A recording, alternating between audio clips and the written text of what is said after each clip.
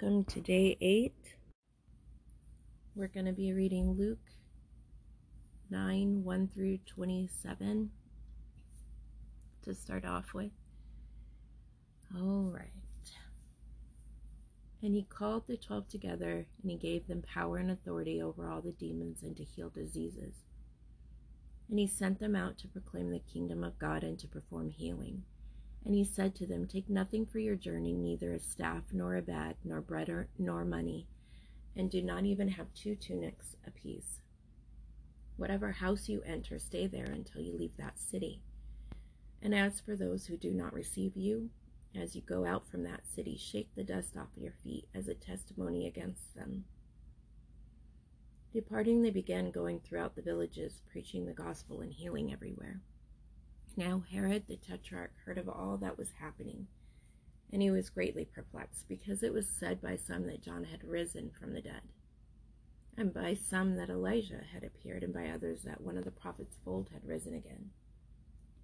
Herod said, "I myself had John beheaded, but who is this man about whom I hear such things?" And he kept trying to see him. When the apostles returned, they gave an account to him of all that they had done. Taking them with him, he withdrew by himself to a city called Bethsaida. But the crowds were aware of this and followed him. And welcoming him, he began to speak to them about the kingdom of God and curing those who had need of healing. Now the day was ending, and the 12 came and said to him, "Send the crowd away, that they may go into the surrounding villages and countryside and find lodging and get something to eat, for here we are in a desolate place." But he said to them, "You give me something to eat." And they said, "We have no more than 5 loaves and 2 fish, unless perhaps we go about and buy food for all these people." For there were about 5,000 men. And he said to his disciples, "Have them sit down to eat in groups of about 50 each." And they did so, and had them all sit down. Then he took the 5 loaves and the 2 fish, and looked up to heaven, and he blessed them and broke them, and kept giving them to the disciples to set before the people. And they all ate and were satisfied, and the broken pieces which they had left over were picked up, 12 baskets full. And it happened that while he was praying alone, the disciples were with him, and he questioned them, saying, "Who do the people say that I am?" They answered and said, "John the Baptist, and others say Elijah, but others that one of the prophets of old is risen again." And he said to them, "But who do you say that I am?" And Peter answered and said, "The Christ of God." But he warned them and instructed them not to tell this to anyone, saying, "The Son of Man must suffer many things, and be rejected by the elders and chief priests and scribes, and to be killed, and be raised up on the 3rd day." And he was saying to them all, "If anyone wishes, come after me." And he was saying to them all, "If anyone wishes to come after me, he must deny himself and take up his cross daily and follow me. For whoever wishes to save his life will lose it, but whoever loses his life for my sake, he is the one who will save it. For what is a man profited if he gains the whole world and loses or forfeits himself?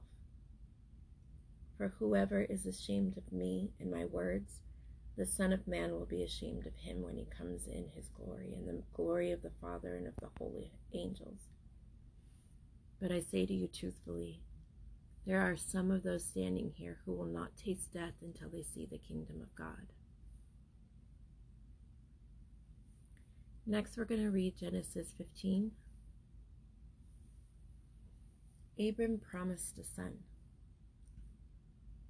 After these things, the word of the Lord came to Abram in a vision, saying, "Do not fear, Abram. I am a shield to you.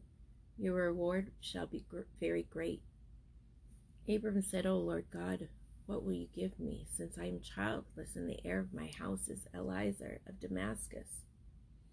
And Abram said, "Since you have given no offspring to me, no one born in my house is my heir." Then behold, the word of the Lord came to him, saying, "This man will not be your heir. but one who will come forth from your own body, he shall be heir." And he took him outside and said, "Now look toward the heavens and count the stars, if you are able to count them." And he said to him, "So shall your descendants be." Then he believed in the Lord, and he reckoned it to him as righteousness. And he said to him, "I am the Lord who brought you out of Ur of the Chaldeans to give you this land to possess."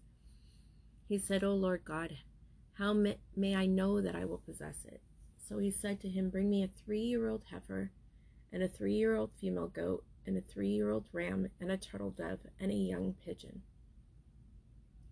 Then he brought all these to him and cut them in two, and laid each half opposite the other. But he did not cut the birds. The birds of the prey came down upon the carcasses, and Abram drove them away. Now when the sun was going down, a deep sleep fell upon Abram, and behold, terror and great darkness fell upon him.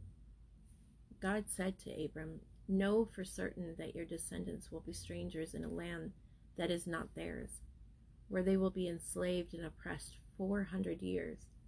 But I will also judge the nation whom they will serve, and afterward they will come out with many possessions. As for you, you shall go to your fathers in peace, and you will be buried at a good old age. Then in the 4th generation they will return here, for the iniquity of the Amorite is not yet complete." It came about when the sun had set that it was very dark, and behold, there appeared a smoking oven and a flaming torch which passed between those pieces. On that day the Lord made a covenant with Abram, saying, "To your descendants I have given this land, from the river of Egypt as far as the great river, the river Euphrates. The Canaanite and the Kenizzite and the Kedemite and the Hittite and the Perizzite and the Rephaim and the Amorite and the Canaanite and the Girgashite and the Jebusite." The last reading is Psalm 8, the Lord's glory and man's dignity. For the choir director on the Gittith and Psalm of David. O Lord, our Lord, how majestic is your name in all the earth, who have displayed your splendor above the heavens. From the mouth of infants and nursing babes, you have established strength because of your adversaries, to make the enemy and the revengeful cease. When I consider your heavens, the work of your fingers, the moon and the stars, which you have ordained, what is man that you take thought of him, and the son of man that you care for him? Yet you have made him a little lower than God, and you have crowned him with glory and majesty. You make him to rule over the works of your hands, and have put all things under his feet, all sheep and oxen, and also the beasts of the field, the birds of the heavens, and the fish of the sea, whatever passes through the paths of the sea, O Lord, our Lord. How majestic is your name in all the earth. Well, thanks for listening with me. And I'm just going to say a prayer for your day. Lord God, thank you for this reading, and I pray that you will open it into our hearts and minds, and that there will be an understanding that's beyond us.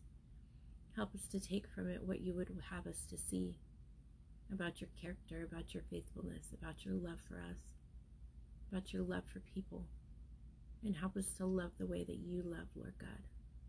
In the name of Jesus, bless the people that are hearing this, and bless myself as I read it in the name of Jesus. Amen.